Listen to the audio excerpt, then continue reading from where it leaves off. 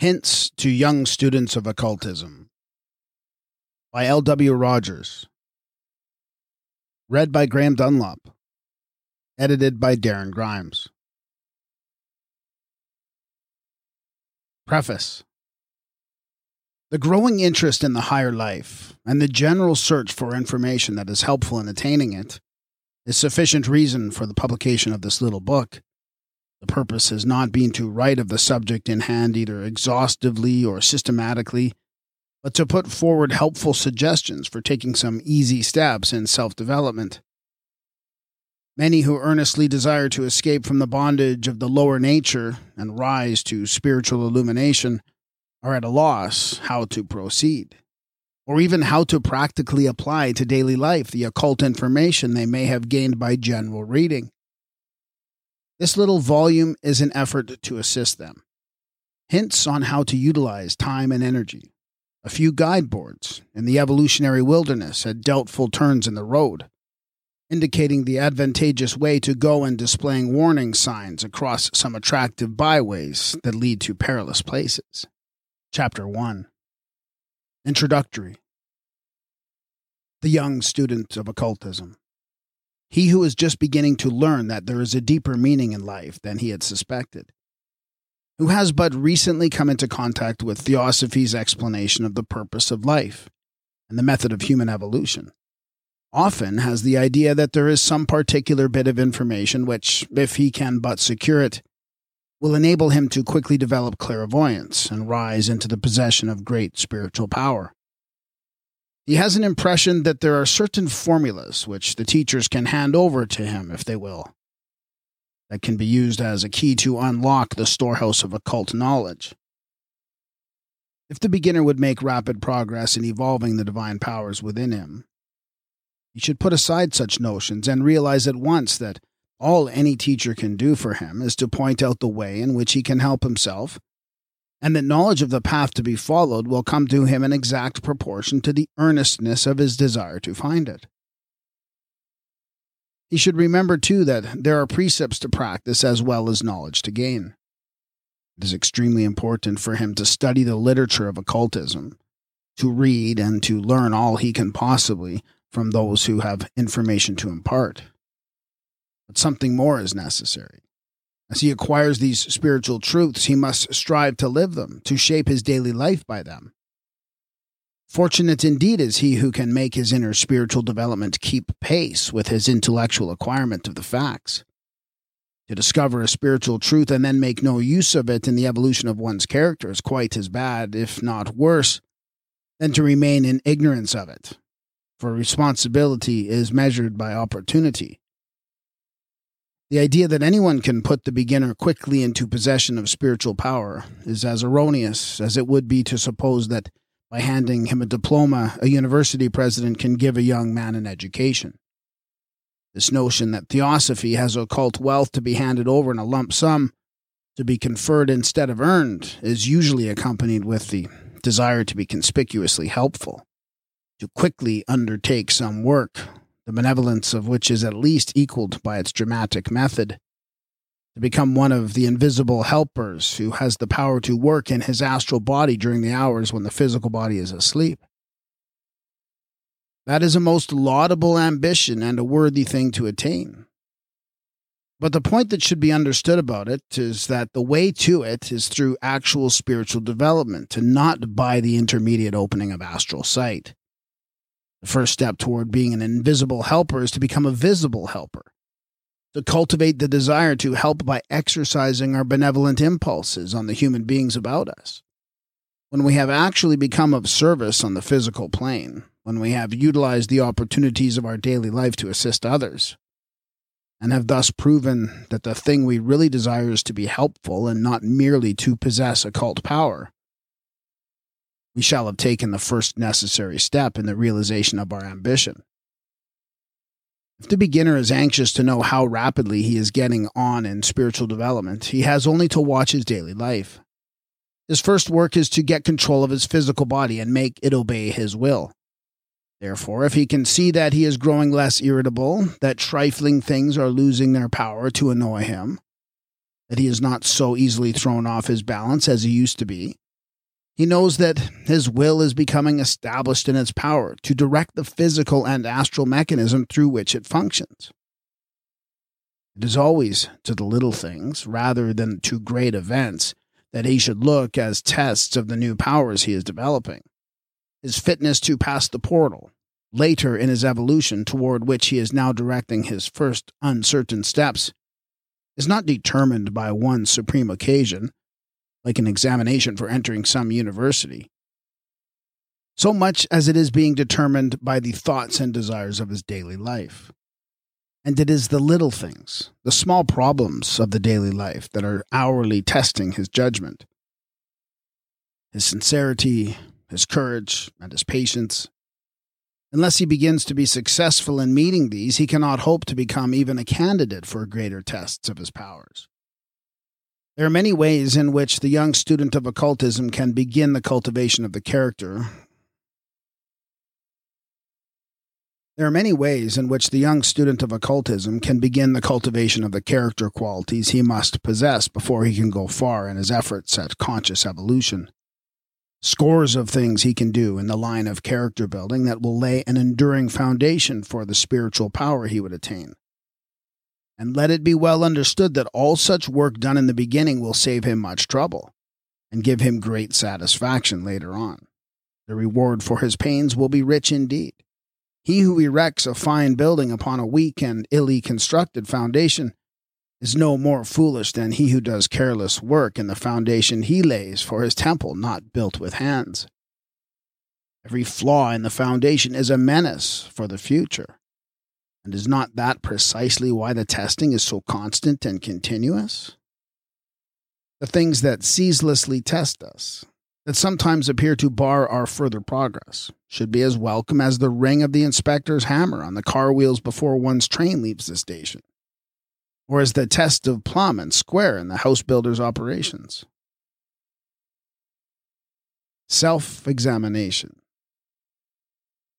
An excellent thing for one to do when he is first coming into knowledge of theosophy and is beginning to seek the way forward by its guiding light is to ask himself in what particular traits he is lacking, and then earnestly set about acquiring them. It is usually not difficult to find some weak points. Is there sound moral courage? Does he ever fear to express an opinion that he feels ought to be expressed, but which he knows to be unpopular? Is he firm in defense of the truth as he sees it, or does he take refuge in silence when he instinctively feels that he should speak? Moral courage he must have, and he should begin to inspect his daily conduct and seek to strengthen his character in this direction. And so he may run down the scale of his virtues and his frailties, critically examining each point, until he comes to things we usually consider as of no importance. Is he careless about the waste of time? Does he realize the value of every hour of his waking consciousness? Has he begun to understand the fact that the average man fritters away in an aimless sort of fashion by far the larger part of his physical lifetime, and makes but correspondingly feeble progress, instead of which he could, if he would, so use that wasted time that it would count tremendously in quickening his evolution? If he does understand that fact, he will begin to take account of his waking hours and ask what he has to show for them. He will scrupulously cultivate the habits of promptness and punctuality. If he has an appointment at a certain hour, he will not arrive 15 minutes later, nor 5 minutes later. If he has letters requiring replies, he will not permit them to lie about unanswered, awaiting the vague and uncertain time when he happens to feel like writing. Among his earliest lessons should be this fact, that procrastination is not only the thief of time, but also of other people's time, and that responsibility for careless conduct by no means ends with this personal loss. In many directions he will find opportunities, if he seeks them, to strengthen his character and perfect his armor against the coming day of a mighty conflict. Great things are possible only to strong souls, and it is from the trivial events of daily life that strength is won. Until we have become masters of the little things, there is nothing great awaiting us. Chapter 2. The Importance of Attention. Perhaps it would be impossible to exaggerate the importance of the thing we call attention. It should be assiduously cultivated in every possible way. Whatever is being done should be done with an undivided mind, whether it is important or trivial. Attention to the work in hand is not only the first step towards success with that particular bit of work, but is also a step in actual occult development. To study a subject for a half an hour with unwavering attention accomplishes more than to follow it a half a day with a wandering mind. And while we are thus gaining knowledge rapidly by determinedly sustained attention, we are doing something more. We are bringing the mind into the particular condition it must reach before any marked progress in occultism is possible. The mental habit of most people reminds one of a kitten at play.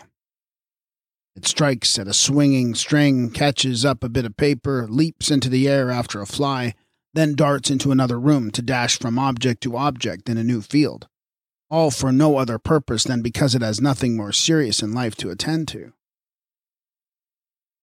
So it is with the wandering mind. It fills up the time with a multitude of trifling thoughts that, all summed up in the end, amount to simply nothing.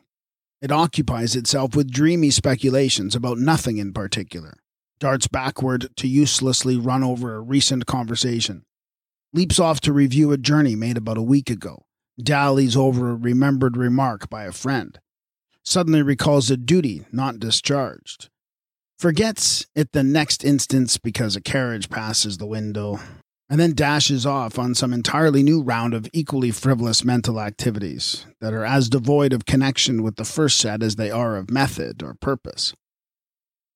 Such a state of mind belongs to that period of our existence when we had no knowledge of the purpose of life.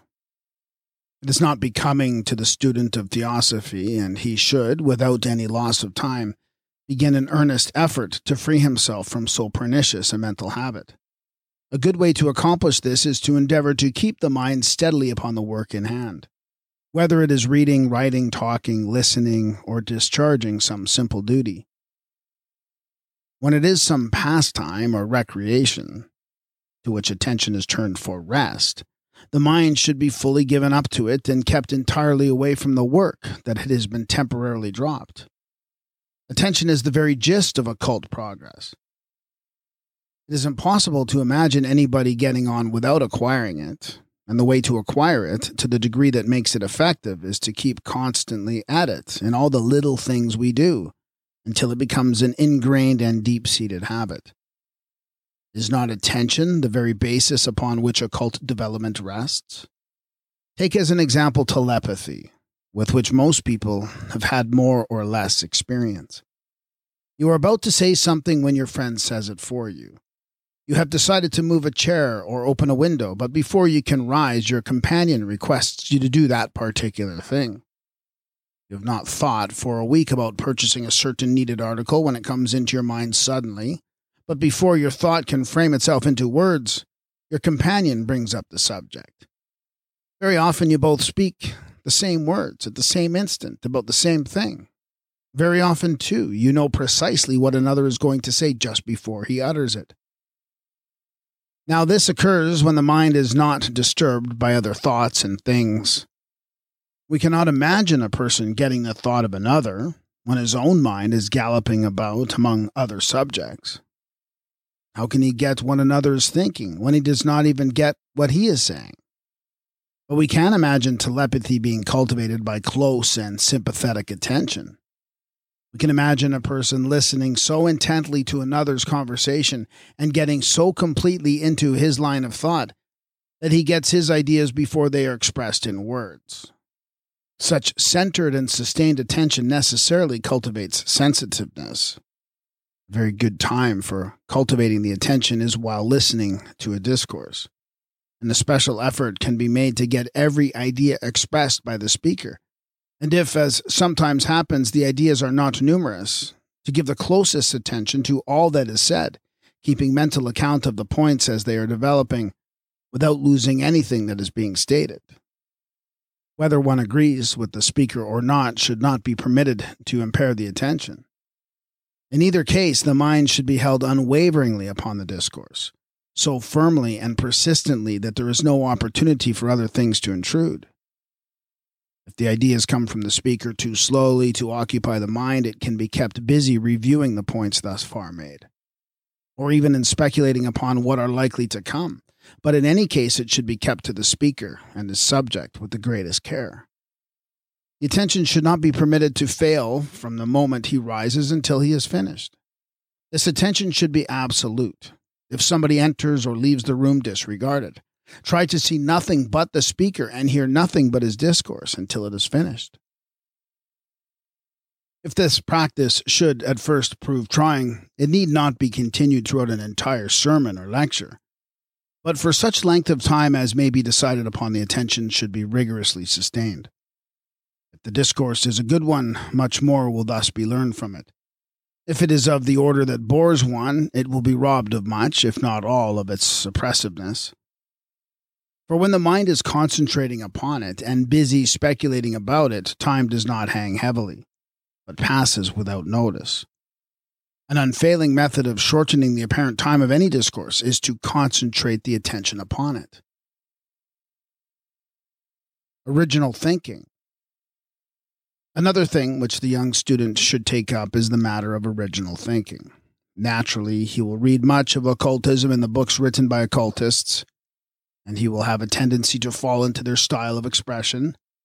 When he prepares a paper on a theosophical subject, he will usually find, upon critically examining his work, that he has set forth much the same points, in much the same way, with the same degree of emphasis, and with the same kind of illustrations that his authors have used. Often he unconsciously falls into almost precisely the same expressions. All this is work in an imitative rut, from which he should make a determined effort to extricate himself.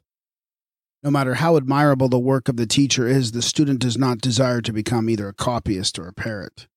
He does not want his mind to get the habit of running along only the grooves fashioned by others, and then not running at all when it reaches the end of the groove. To avoid this misfortune, he should read only for a short time, and then stop and ponder while the idea is presented. Let him try to find various points of view, and see if he cannot think of something more to be said on the matter. He can call up in his mind some of the experiences that are in line with the statement of principles given, and ponder over the corroboration thus furnished. When he discusses with others what he has read, let him try to avoid the exact language used by the author, and put the thought into original expressions of his own. He should endeavor to think out original illustrations to eliminate the subject, and new sets of circumstances to which the principles stated will apply. And the way to do is to think and think and think about it. Original thinking is an invaluable accomplishment, and the only reason why there is not more of it is because there are so few who are willing to give it the necessary time and effort. Chapter 3. Persistent and regular effort. Another matter which the student who is just entering upon the study of occultism should have well settled in his mind in the beginning is the necessity for hard work. Whoever starts out with the notion that indifferent and desultory study of the subject will carry him through is foredoomed to failure. And he who imagines that by galloping through the literature of occultism, as he would read a collection of novels, he can become an occultist will be nearly as far from his goal when he finishes as when he began. He may give to his occult studies much time or little as he will. That is not the point. The important thing is that whether the period be several hours a day or but 1 hour, or even the half of it, it should be characterized by that mental energy that is the natural result of an eager desire and a steady purpose. Half-hearted work is but little better than no work. Without hard work, the student's progress will be discouragingly slow. That is true of all our undertakings. Why should it not be true of occultism? The university student who makes rapid progress in law or medicine or mathematics or languages is he who works hard. Genius is only the essence of hard labor. It may have been performed in a past life, but that does not alter the fact. We have no faculties that we have not made, and every mental effort now is determining our intellectual accomplishments of the future, as well as accelerating present progress. Not only should we work with wide-awake energy, but we should work with persistence and regularity if we would get on. Regularity has a magic of its own.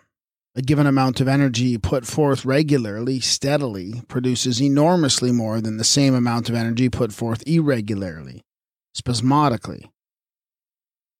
Let the young student set aside each day a certain time for occult studying and thinking, and permit no break in the work, and he will make gratifying progress. The difficulty of quickly getting down to work grows less and less. The art of becoming absorbed in the subject matter becomes easier and easier. Soon he finds that his hour or half hour, as the case may be, counts in results out of all proportion to the time recorded by the clock. But let him make the mistake of giving occult studies 2 hours today, nothing tomorrow, 15 minutes the next day, nothing more for a week, then a full day to make up for lost time, with such future chance periods as convenience may dictate. Make it the sport of circumstance and the dependent of caprice. And the sum total of many more hours will take him a much less distance on his spiritual journey. By the first method, he gets into the current of regularity, and it carries him along with a sort of cumulative momentum. He is really entering upon a new moral and intellectual life, acquiring a new viewpoint, a new standard of measures, setting up new habits of consciousness, and a certain inertia has to be overcome. By regularity, he not only gets into the new stride quickly, but does not wholly lose it during the intervening hours. While by the second method, he not only loses it, but loses most of his study time in getting back to it. He has the inertia to overcome again and again, and spends most of his time making new starts instead of making progress. Regularity in the study of occultism counts heavily for progress in still another way. Such study is usually taken up by the beginner after he has seen or heard something that has aroused his interest in the subject.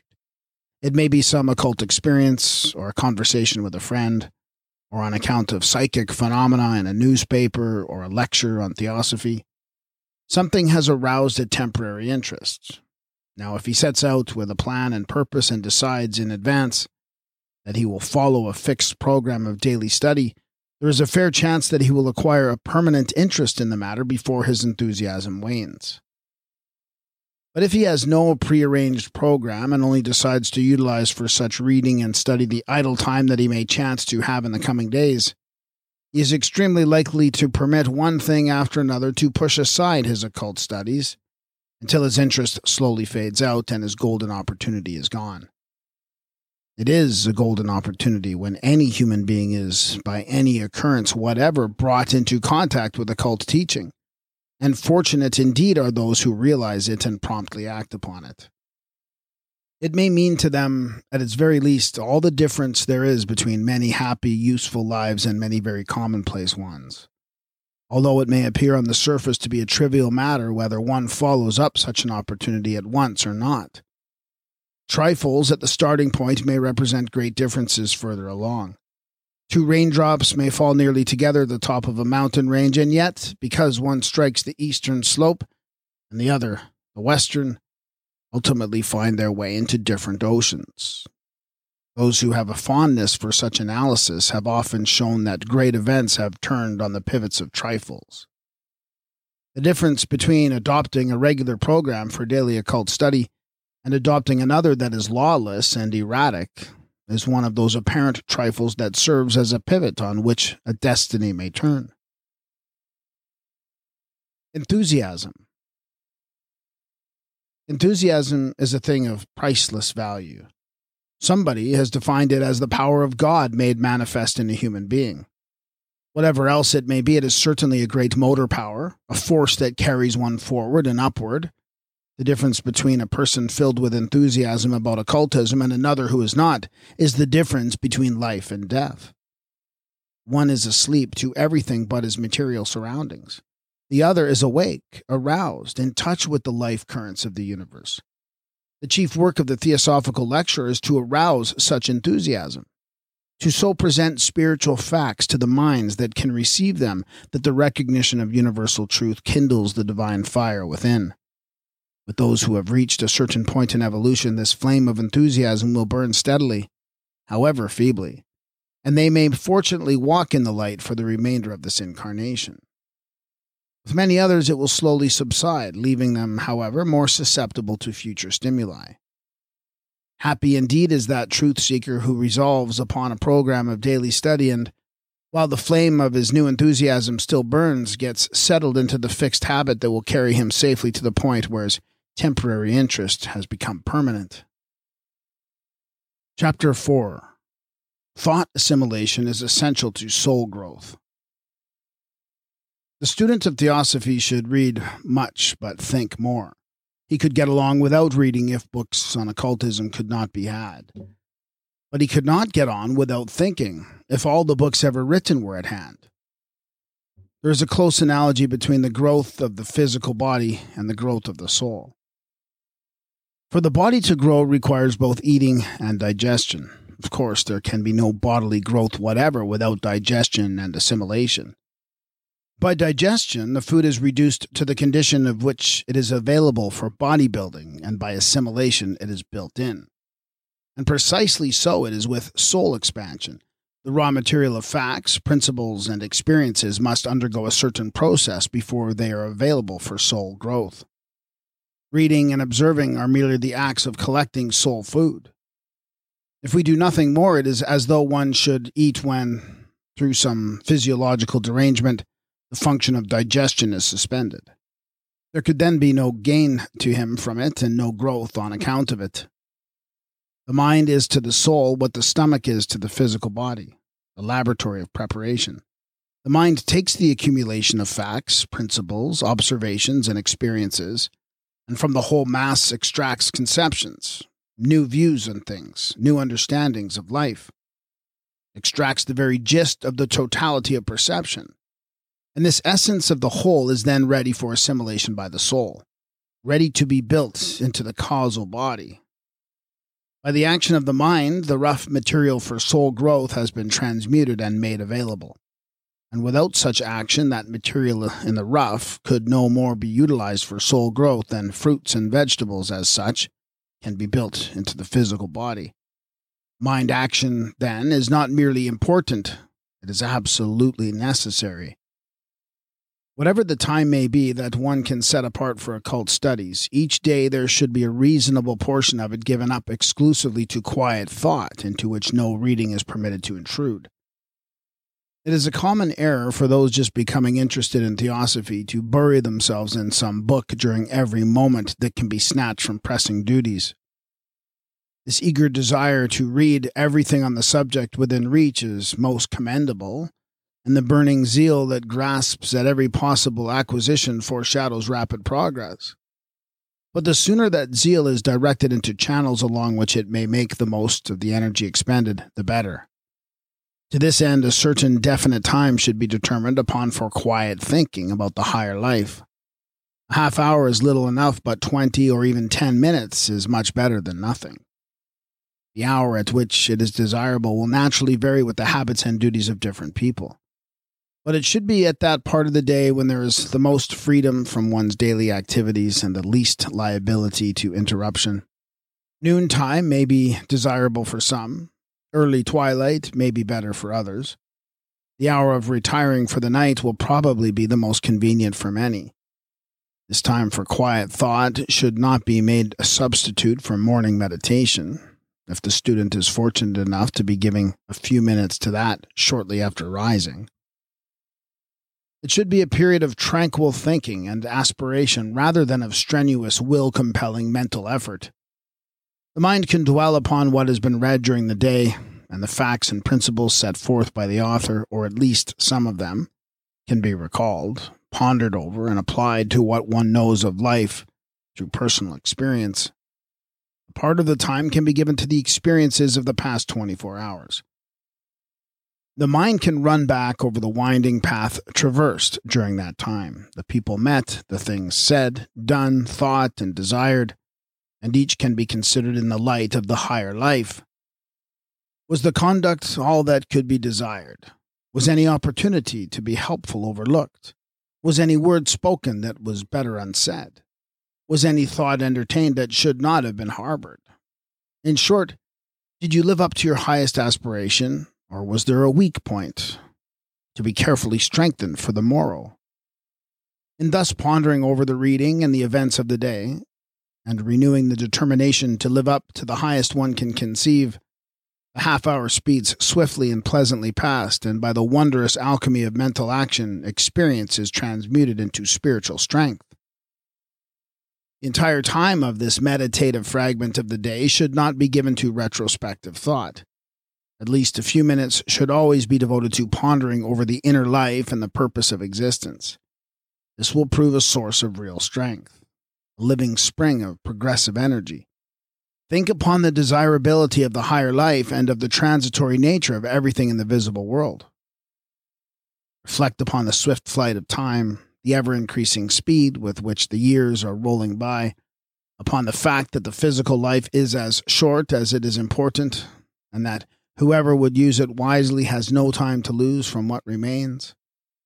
Consider the utter uselessness of striving for wealth, of accumulation of fortune, large or small, of giving more attention to the physical body than will keep it in health and comfort, and remember that all energy beyond that expended upon physical things, to accumulate them and take care of them, is worse than wasted, for it is thought and energy invested in the perishable, time and energy that could be utilized in the useful work of helping others forward, which incidentally builds into your own soul the things that do not perish, but which will multiply your strength and widen your field for future lives. Reflect upon the fact that warm friendships are superior to material possessions, upon the desirability of sterling character qualities, upon the fact that every little virtue, grace, power, and attribute of character built into one's self during this physical life becomes an eternal possession, a never-failing source of sunshine and joyousness through all future lives. Recall the most carefree, joyous, exalted moments of your conscious existence and reflect that that condition should be your normal physical life. That life rightly lived is joy, although the vast majority do not suspect it, and that a far happier life than the imagination can picture can be yours in the near future if the aspiration to live up to the highest that is in you is assiduously cultivated. For at least a few moments daily, give free rein to your imagination and let it picture the future field of your activities. Build the stage upon which you shall play the drama of your lives. Refuse to live within the narrow walls of this one incarnation. Sweep them aside and realize that this little life is but the dull and gloomy morning of the coming radiant day. Plan not for this small hour, but count the lives that lie ahead as a part, with this of one imposing whole. Look forward to future lives, as youth looks forward to maturity. Make your plans for the remainder of this incarnation, as in the closing period of school years one plans his life's career, shaping his present energies to serve his future purpose. This daily glimpse of wider fields in which the seeds of present thought shall blossom into deeds of worth in future lives will, in time, fan the faintest aspirations into steady flame and give to the inner life a reality that enables the student to comprehend something of the delusive character of the physical existence, with its false standards that lead the unwary astray. Chapter 5. Safe and Dangerous Mental Conditions. In the previous chapter, it was suggested that the time set aside daily for reviewing the events of the preceding hours and pondering over the meaning of life and its varied problems should be a period of tranquil thought and aspiration. Perhaps it may not be amiss to add that the word tranquil should not be taken to mean the passivity that characterizes the trance medium who is about to pass under control. To assume that attitude of mind is to abandon oneself to the psychic circumstances of the moment, without the slightest opportunity of judging whether they may be good or bad.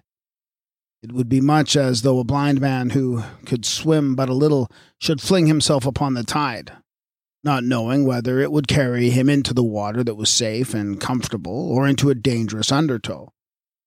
The student's will should always be in control, Under no circumstances should it be surrendered to anything or anybody. It is his purpose to know himself and his environment, to obtain first-hand knowledge of the mysteries of life, to purify his vehicles of consciousness, and develop his spiritual powers, that he may be of the greatest possible assistance in spreading the light and helping others forward. It is not his purpose to evolve the characteristics that will permit others to speak through him, to lend his body to others to be used as an instrument for the communication of information about which he can personally know nothing, and the truth or inaccuracy of which he cannot possibly determine. That sort of thing can well be left to those who desire to engage in it. The way of the student of occultism lies in the opposite direction. He is to learn the mastery of matter and acquire intelligent control over occult forces, not to become an unconscious and helpless automaton in the hands of others. Therefore, when he withdraws daily into the quietude of the most retired spot to which he has access, and there, alone with his thoughts, calmly and serenely gives himself up to reflections upon the higher life, his mental attitude should be one of reception but not of surrender. He should be as one who listens for the faintest whisper from the depths of being, but who uses discrimination in its testing and reason in its interpretation. He should be at all times mentally and morally awake and alert. He should not be misled by the widespread belief that the invisible world is sharply divided into two parts, and that those who seek information from the realm hidden to physical senses are surely making connections with that part known as heaven when they succeed in establishing communication. Another common misconception is that all who have died are good and wise, and it is a dangerous one.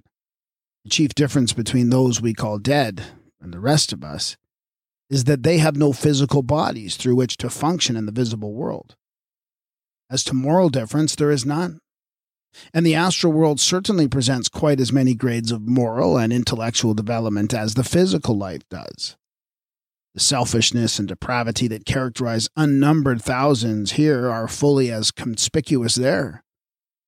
Moreover, it is the lower and grosser part of the astral world that impinges upon the physical, and the facility of communication increases with the coarseness and materiality of the matter forming the normal habitat of the disembodied intelligence. Therefore, should the student of occultism surrender his physical body to such entities as may desire to take possession of it, the probability of getting information of any value is exceedingly small, while the possibility of coming into contact with most unfortunate influences is great. Nor would the good intentions of the student be a guarantee that this would not occur, any more than the good intentions of an experimenting chemist will ensure him against injury if he brings the wrong ingredients together. The outcome for the student would doubtless depend upon the karma of the past and the natural affinity he might or might not have for various classes of entities inhabiting the lower levels of the astral world. But aside from what might occur in such a case, the passive surrender of his body to become the instrument of another, no matter how well he might be protected by his karma, is a step in the wrong direction and therefore not progress at all. One purpose of human evolution is to achieve the mastery of matter, to come into perfect control of the vehicles of consciousness. To this end, the will must be cultivated, not surrendered, strengthened, not enfeebled. Chapter 6. Self-Reliance. One of the things to be constantly aimed at is self-reliance. It should be most assiduously cultivated. The sincere student of occultism is striving to perfect himself as an instrument to be used in quickening human evolution. He may now be serving that sublime purpose in the very humblest way, but he will not overlook the fact that great tasks await the willing and capable worker, that volunteers for selfless service are very, very few, and that the need of them is great. Therefore, he will understand that as rapidly as he can fit himself for effective service, the larger tasks will be found at hand awaiting him. But only those who have evolved the necessary qualities are available for the work, and can hope to be given a part in it. And of what use would one be who has not become self-reliant? Worlds are not shaped with the helpless hands of infants.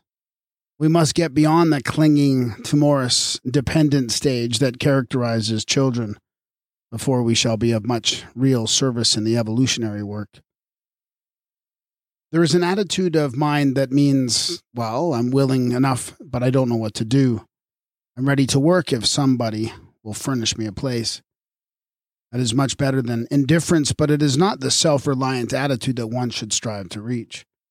The desirable mental attitude is one of strong, resolute determination to find a way to serve without anybody's help. A desire to be useful, directed by steady, self-reliant purpose. In the most prosaic affairs of life and in the earth's hurly-burly business grind, it is the self-reliant who moves the world.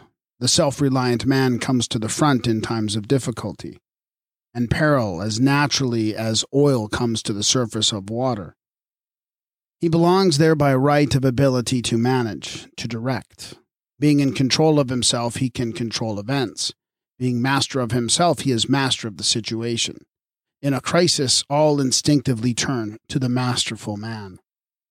One of the divine characteristics of occultism is its absolute justice.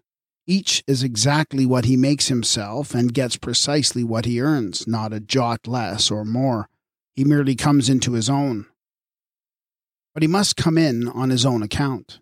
He cannot play the role of Macabre in occultism, waiting for something to turn up that will carry him into useful and desirable occult work, as a political upheaval sometimes carries an indifferent candidate into office to the surprise of everybody.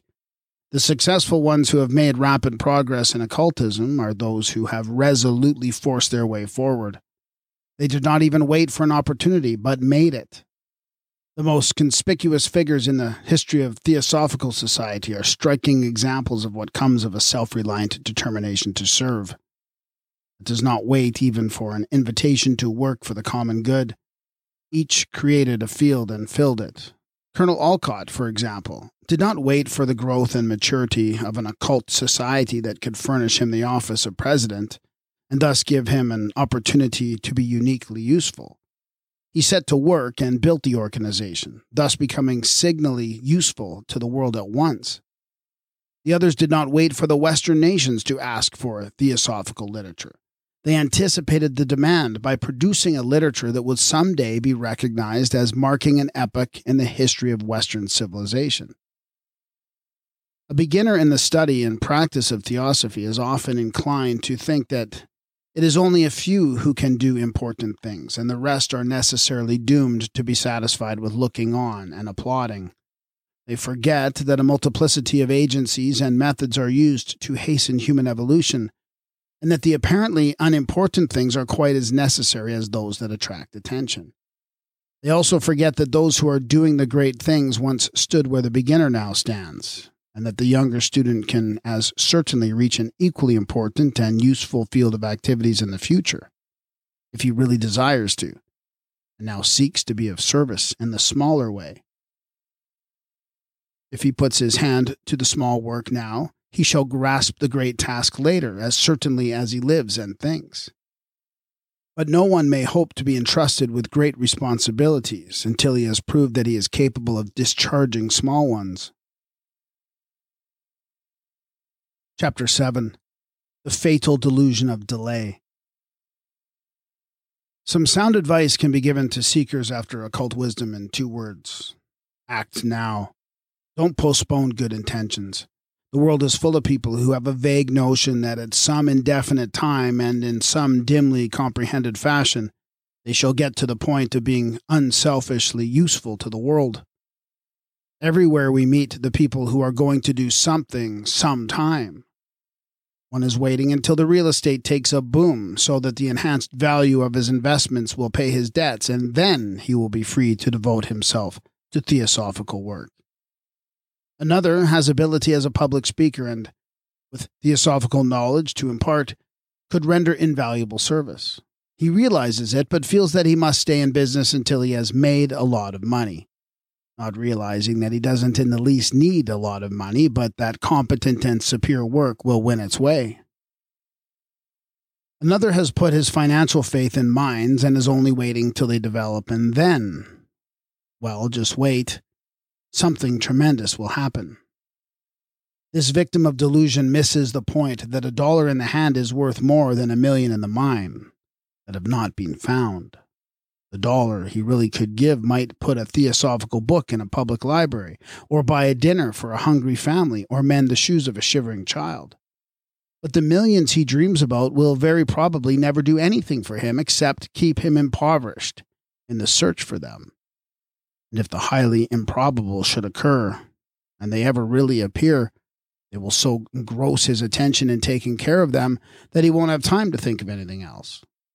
Another tells us that he is studying theosophy carefully and thoroughly, and when he has mastered it, he will begin to teach, quite overlooking the fact that if he were to live 1,000 years in this particular life, he could not have mastered it, and that if he really desires to teach others, there are always those at hand to instruct in some way. The test of ability to teach is not the fact that the would-be teacher knows everything, but that he knows more than those to be taught. Every contact is an opportunity. And thus it is with those who wait. The delusion may have one form or another, but the result is the same: inactivity and loss of opportunity. The very fact that they feel that they should do something is the evidence that they have reached the point in evolution where they must do something or miss their opportunity. That is to say, fail in what the Hindu calls their dharma, the next step in their evolution that can be taken along the line of least resistance. Act now. It is 1,000 times better to do a little at once than to decide that a great deal shall be done in the indefinite future. Mexico is sometimes called by travelers the mañana country. The peons who serve you readily agree that anything you desire to have done shall be done, but mañana, señor, tomorrow. Never today on any account, if it can be avoided, but tomorrow, oh yes, si, señor. Anything you like, only not now. And so they sit in the sun and doze and dream in serene confidence that it will be easier tomorrow. It is an attitude of mind in perfect keeping with the accompanying poverty of results. It is the same species of delusion that afflicts those of higher intellectual development who yet do not stop to analyze their own motives and to see the inconsistency of their declarations. Anybody who really will do something in the future will be found doing a little something now, mingling at least a little present performance with his future promises. He will realize that the way to do things is to begin no matter how feeble the beginning. Act now. An occult significance invests those two little words. Action is the very expression of life on the physical plane. We are missing the purpose of life by inaction. We are simply marking time, not moving forward in the evolutionary march. So important is action that it is better even to blunder while trying to do our best than not to attempt to do anything at all. It is better for an infant to try to walk and fall than never to make the venture. The pain of the fall will pass, and a permanent lesson will be learned. In India, a mistaken class of devotees withdrawn from the world of affairs and by cutting off almost entirely all relationship with the rest of the human race, seek through isolation and inaction to avoid responsibility for wrong acts and seek salvation for the self. It is said by occult investigators that they succeed so well in the desire to hold themselves aloof from the race that a terrible isolation is their future fate. Against this foolish course, a great spiritual truth was once proclaimed. An action in a deed of mercy becomes an action in a deadly sin. And so none may escape his responsibilities to others by withdrawing tortoise-like into his shell of self-interests. The second word shares the importance of the first. Now signifies the most vital period of all time. The magic of success lies within that little word. The man who procrastinates necessarily misses opportunities. The very essence of success is the ability to instantly seize and utilize an opportunity. Every event has its psychological moment. The most momentous affairs of the world swing this way or that way, with the instantaneous decision of some mastermind. On the other hand, the results in many a battle and in many a national crisis have been changed and the tide of success turned in the direction of disaster by the hesitation and indecision of one who was the unfortunate victim of procrastination. To form the habit of quick decision and prompt action is to arm oneself with a mighty weapon for successful work. And with the cultivation of such a habit of life gradually comes the ability to recognize the propitious moment when it arrives. There is a tide in the affairs of men, which taken at the flood leads on to fortune. Omitted, all the voyage of their life is bound in shallows and in miseries. That tide is often at the flood for a moment only, and he who, through procrastination, fails to utilize that golden moment has paid dearly for his negligence. Procrastination is one of the fetters that binds, one of the bars that imprisons. If we would make progress worthy of students of occultism, we must free ourselves from this encumbrance. We must acquire the act of prompt decision and immediate action. We must not be postponers. We must not be content with resolving that a thing ought to be done, and then quieting the divine insistence of the higher self with the comfortable thought that somehow, sometime, we will do it. We must acquire the beneficent habit of doing things for the common welfare and of doing them now. Thank you for listening to this sample. To continue listening to this book and for access to all of our other full audiobooks, please subscribe for $7.77 per month. Go to adultbrain.ca or follow the link in the show notes. This will be a completely separate podcast with a new RSS feed and will have all the titles from this feed as well. Thank you for your help and support in bringing rare and forgotten books to audio for the world.